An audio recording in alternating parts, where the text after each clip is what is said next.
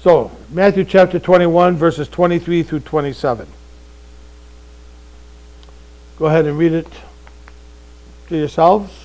Somebody at your table could read it for your table, or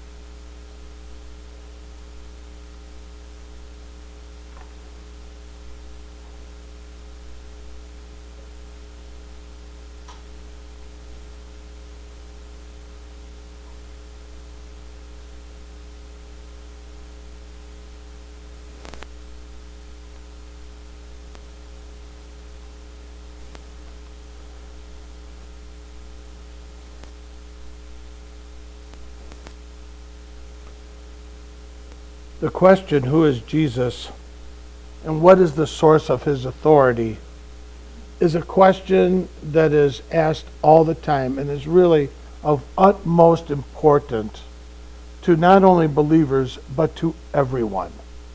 Who do you say Jesus is? Where does he get his authority?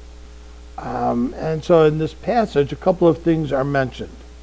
First, beginning in verse 23, you'll see an exchange between Christ and his accusers, his attackers, his detractors. And when he entered the temple, the chief priests and the elders of the people came to him as he was teaching and said, "By what authority are you doing these things?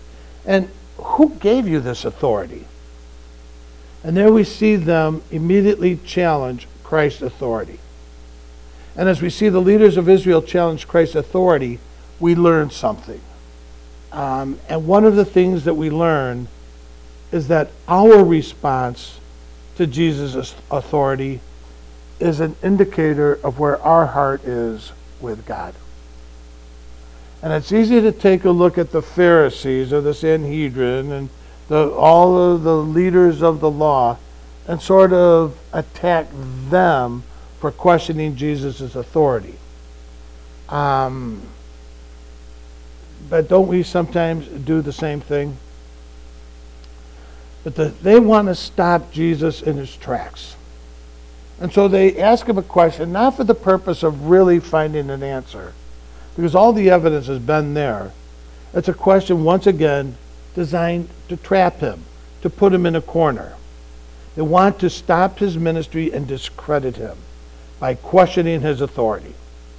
And presumably they are getting to the point that Jesus has never had an official, formal education. He hasn't graduated from rabbinic seminary. So he doesn't have the credentials to be a rabbi. Because a man ordained as a rabbi was also declared to be an elder and a judge in Israel, and given authority not only to teach and express his wisdom, but also make decisions and render judgments in certain situations, in religious as well as in civil matters. So an ordained rabbi had official recognition as a credentialed teacher of Israel. A non-credentialed rabbi was to be questioned. And so here they are, they're coming to question Jesus and saying, "Where's your degree? Where are your credentials?" And so they want to expose Jesus as a non-credentialed teacher and therefore not qualified. In other words, they're saying, "You're not seminary trained. How dare you get up and lecture us on the scriptures? How dare you try to inform us of what goes on? How dare you make the claims that you are making? You have never gone through the process of accreditation."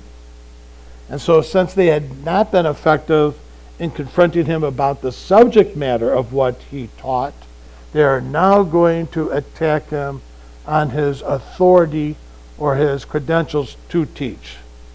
And then the religious leaders, in essence, asked two questions. By what authority are you doing these things? And two, who gave you that authority? What authority and who gave you that authority? And the first question asked for justification of Christ's works. who gave Jesus the right to do what he was doing, the second question goes to the heart of who he is as a person. And unbelief, folks, unbelief always questions both the work and the person. It's not just the work, but they also question the person.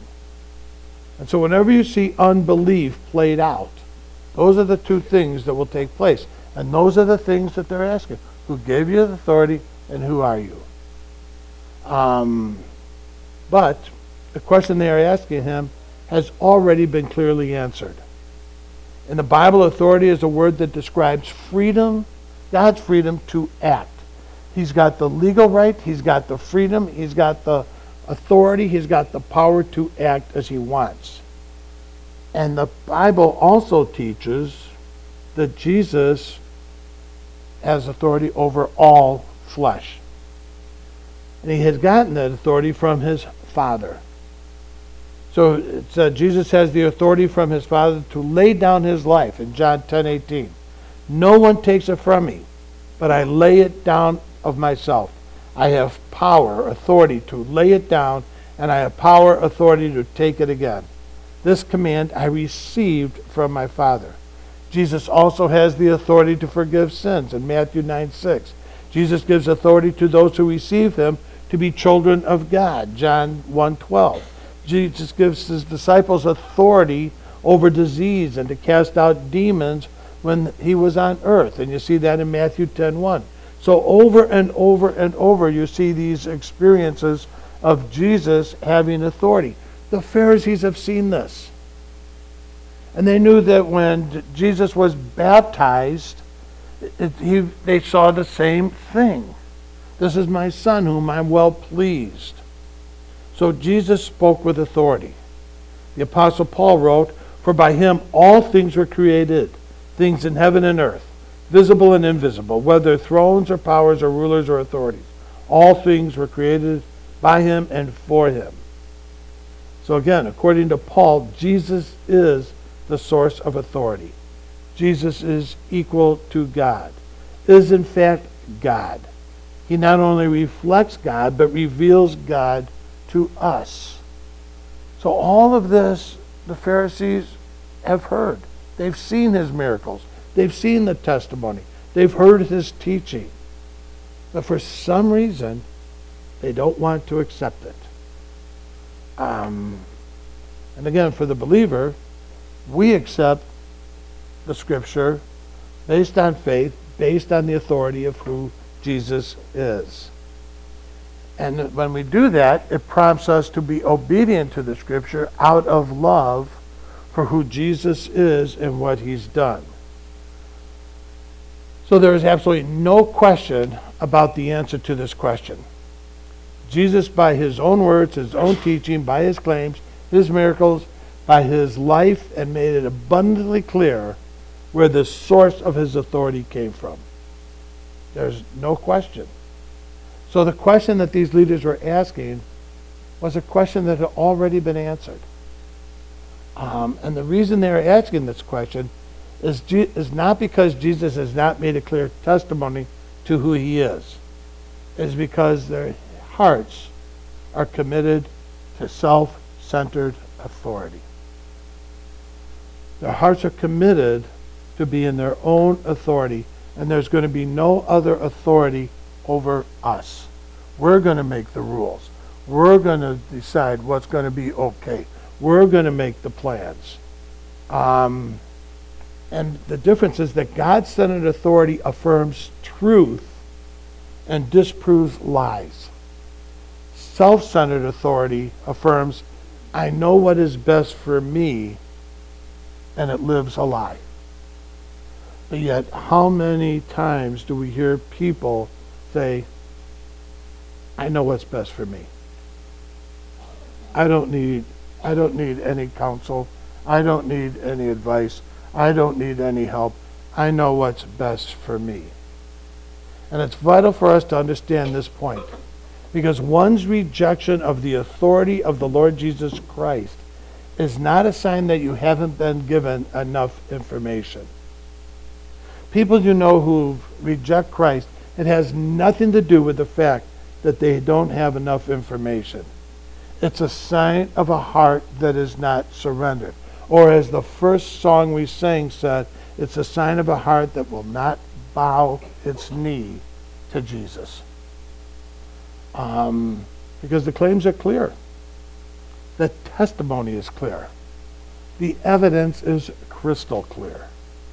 It's there. But the heart that does not want to surrender is a heart that does not want to embrace Jesus and his lordship. So how you respond to Jesus' authority in your life is an indicator of your own spiritual condition. It's one of the warning lights on the dashboard. That when you're going in, in one direction, the warning light comes on and you either ignore it or you say, I'm not going to follow it. I have a car that has a seat vibrator in it. And it's not that you can drive with the vibrator on, it's if you cross over the lane when you're not supposed to, it vibrates and warns you. Well, that was going off so many times, I just turned it off. And isn't that what we do? God warns us so many times, but instead of continuing to take the warning, we say, well, I'm just going to turn that one off. I'm not going to listen to that one anymore. My finances are out of control, but you know what? That's okay. I'm going to ignore that warning. And we do it in so many areas of our lives. Bob has just informed us of how significantly important is that we are here on the 23rd, if at all possible, to fill that out. But I'm sure that there's going to be people who say, well, I know it's important, but it's not really that important. I'll just turn that one off. Because they really don't need my input. They don't need my help. And I think we do that in so many areas of life. Now, those are minor. But think about when it comes to some of the other things. Because how many times have you heard somebody say, I know what the Bible says, but, and fill in the blank. I know what the scriptures say, but. I may have even said that. I know that this is what the scripture says, but. And that as soon as we put that but there, we're calling into question the authority of Jesus Christ. Now, I know Jesus put that in the scripture for a reason, but it was for your reason, not for mine. And we've been tempted to do that from time to time. Or it may be, well, I know that the Bible says this, but that was 2,000 years ago. And our society, our culture has changed so much that that can't be relevant anymore. And so we call into question Jesus' authority in our lives. Or maybe because the Bible's speaking to a personal behavior of ours that we just don't want to let go of. I sort of like doing those things, and I know what the scripture says, but. See, all of those are statements of challenge to the lordship of Jesus Christ in our lives. And if our attitude is to question the authority of Christ over our lives, then we're sort of standing in the same place as the chief priests and the Sanhedrin and the elders of them. Because that's what they were saying. Jesus doesn't. Where do you get your authority? Because if we're standing back and saying, who gave you the authority to tell me that? Who are you? If you're saying those kind of statements, you're rejecting the authority of Jesus Christ. And for the professing believer, the rejection of the authority of Christ is an act of unbelief. It's an act of hypocrisy. And it is a struggle that we all face from time to time. Because we live in a society that impacts us every single day. And it challenges us, and as Joe was mentioning, we've got 1,000 voices. And we spend far more time listening to the news or far more time listening to other things than we may spend in saying, okay, what does God's Word really say about this? Or we will look for somebody's, podcast to find out about something instead of saying, wait a second, what does the Bible really say about this? So if Christ is not Lord of your life, if you're using the but, then you're the Lord of your life. And if you're the Lord of your life, Jesus is not the Lord of your life. And that doesn't mean he's not the Lord of your life, but in certain areas you're saying, you know what? I think I got this one, Jesus. I don't need your authority to tell me how to do this one. I got it under control. And that's just a real slippery slope to be. It's a real slippery slope to be. In 1 John 2:3 it says, by this we know that we have come to know him. That we do what? Keep his commandments. How people will know that we've come to him? Because he is the authority in our life. We're not the self-appointed authority. So the practical expression of the lordship of Christ as Christians is to submit and accept his authority over our lives. Jesus makes it very clear that the only appropriate response to his claims that we submit and acknowledge him to be the Messiah, the Son of the living God. And he says that there are two types of people in this world. Those who embrace me and those who don't. And his authority so has to be dealt with. And if we choose to reject his authority, whether we be professing believers or whether we be unbelievers, then again we are standing where the chief priests were standing. And I don't know about you, but that's not where I want to stand. That's not where I want to stand. And then in verse 24, in the first half of verse 25, we see Jesus' response to his accusers. And it's brilliant, folks. His response is absolutely brilliant. And Jesus answered and said, like he needs my affirming vote on that. Hey, Jesus, that was really good. And Jesus answered and said to them, I will ask you one thing too, which if you tell me, I will also tell you by what authority I do these things. The baptism of John, was it from what source? From heaven or from men? Have you ever done that? Have you ever answered a question with a question? I love to do that. And the reason why is because when you ask a question, when somebody asks you a question and you ask them another question, usually it helps clarify the real question that they're asking. Because a lot of times people will just ask a question, but they're not telling you the meaning behind the question. Because they've got something else going on, and so they want. So asking that is just clarifying. And again, I want you to understand that Jesus is not simply using a brilliant rhetorical device and debate, although it is a brilliant rhetorical device. He's trying to get to the heart of the matter. And he turns the question on his accusers. And he puts them in the corner that he thought the accusers were going to put him into. So he's turned the tables on them completely. But he's not sidestepping the question. He's not evading their question. When Jesus says, you answer me this, was John's baptism from God or from man? If they answer that question right, they've answered their own question. Because if they say, well, it's from John. John's authority was from God. Well, then obviously, if you believe what John said, then you must believe that my authority is from God. So by answering the question, if they answer correctly, they've answered their own question that they've asked Jesus. Because in John's message of repentance and baptism included, behold the Lamb of God, which takes away the sins of the world. And I saw and bore record, this is the Son of God. So if they say John was from God, he's good.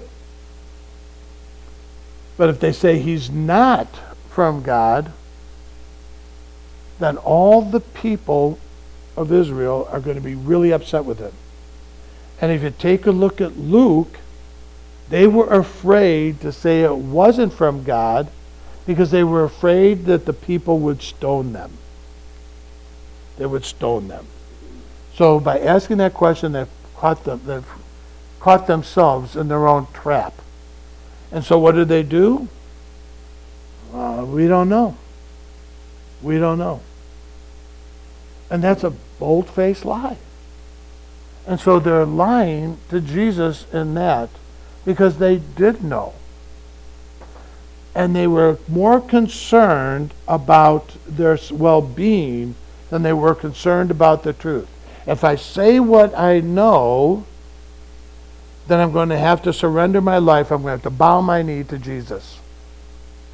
If I say that John wasn't a prophet, then they're going to stone us. And at best, they're not going to re-elect us to be their rabbis or their elders. And so they believe the polls instead of believing the truth. And how many times do we see that same thing happen in our world? Yes.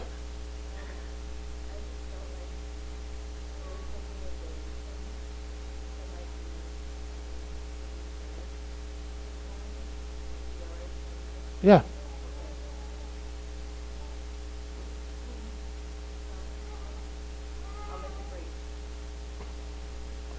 Paul, an apostle, not from men, nor to man, but through Jesus Christ and God the Father, who raised him from the dead, and all the brothers who are with him.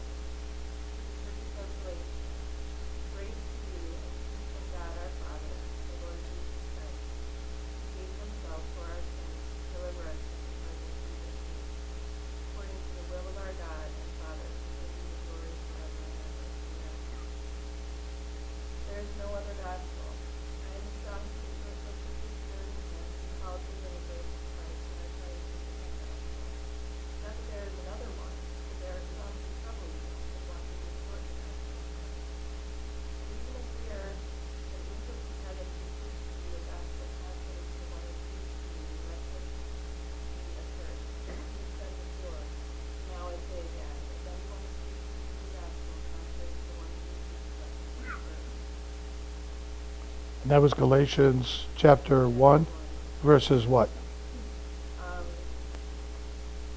through 8. Galatians 1, chapter 1, verses 1 through 8. So Jesus is responding to his accusers, and just as Mandy shared, the claims that he has made about himself are validated by God, by men like John, and by the Scriptures. And so we see the second half of verse 25 through verse 27, the response of the leaders of Israel to Jesus' answers. And they reasoned among themselves, saying, if we say from heaven, he will say to us, then why did you not believe him? But if we say from men, we fear the multitudes, for all count John as a prophet. So they answered Jesus and said, we do not know. And he said to them, neither will I tell you by the authority that I do these things. See, again, the religious leaders' concern is not for the truth, but for themselves. And that happens all the time. That people are not concerned about the truth, but they're concerned about being liked, they're concerned about their reputation, they're concerned about how people are going to respond to them. But their reasoning was not careful reflection on what Jesus had said. Their reasoning was rather scheming to figure out how to avoid answering the question. Again, they were politicians, and they followed the polls. And again, the important thing is to know that they did not reject Jesus because of a lack of evidence. They had seen his miracles. They had seen his teaching. They had seen his life. They had the testimony of John and the testimony of Scripture and the testimony of God, and they still rejected it. So folks, when you find people who have rejected the authority of Christ, It has nothing to do with evidence. It has everything to do with I would rather run my own life than surrender my life to a higher authority. That's simple. And Matthew Henry puts it this way: those who will not see shall not see. It's not that there wasn't anything from the sea, it's that they didn't want to see it. It was an action of the wills. They did not want to see the truth. And so because they did not want to see it, they shall not see it. If they don't open their eyes and they don't want to see it, it's not going to happen. So again, the question of Jesus and the answer of the religious leaders reveal several things. The religious leaders were compelled to admit their utter lack of discernment of what was going on around them. They're the religious leaders, but they couldn't tell you whether John was a prophet or whether he wasn't. They showed their own ignorance. The religious leaders were convicted of guilt because they rejected the testimony of John the Baptist. The religious leaders exposed their utter hypocrisy in everything that they were doing. And what happens to us when we reject the authority of Jesus Christ in our own lives? Hypocrisy will become a part of our life. Just becomes a part. Well, you say you believe this, but you're doing this. How does that fit? Fear will become a part of our life. Instead of staying firm in our convictions of who Christ is, we begin to fear. But what if? What if this happens? How can I take a stand? What will these people say? What will we start asking all the what if questions. And eventually you'll just deny Christ. I know it's true, but I don't want to live that way. So we choose ignorance over possible shame, embarrassment, ridicule, or persecution. No wonder Jesus said in Mark 8:38, "Whosoever therefore shall be ashamed of me and my words in this adulterous and sinful generation, of him also shall the Son of Man be ashamed, when he comes to the glory of his Father with the holy angels." See, every thoughtful person has to be prepared to answer the question that Jesus asked the baptism of John. Was it from heaven or was it from man? Which ultimately asks the question, who is Jesus?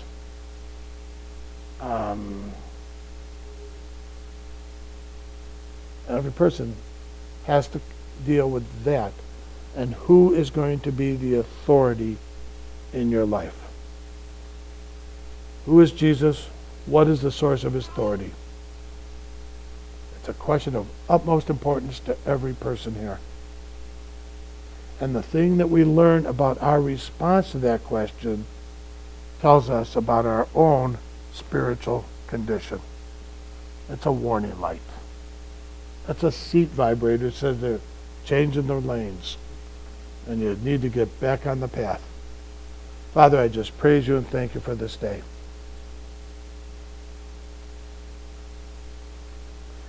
Lord, we know that our response to you as being the authority in our life is an indicator of where our heart is with you. So help us today as believers to practically manifest what it means to have you as the authority of our life. That we stop trying to sidestep or find escape clauses or use excuses, but just say, God, I'm yours. I bow my knee before you. I submit. I surrender. I give you first place not only as my Savior, but I want you to be the Lord of my life. I trust you that you love me more than I could ever love myself. And because of that, I willfully open my heart and my mind to the authority of you in my life. The things that I've held on to, I just release to you. I let go. Areas of my life that I just need to surrender, I ask your forgiveness. And I repent of those things. and open my heart and my life to you. Not just as my Savior. Not just that fire insurance has been taken care of, but that I truly can live a life on this earth that is glorifying to you, honoring to you, and beneficial to the people that I come into contact with. And that they see a change in me in order that they can see you. Again, Father, I just thank you and praise you and ask your continued blessing upon each and every person here, that we can go forth to be a blessing to others. And we ask all these things in the name of our Lord and Savior Jesus Christ. And all God's people said, amen.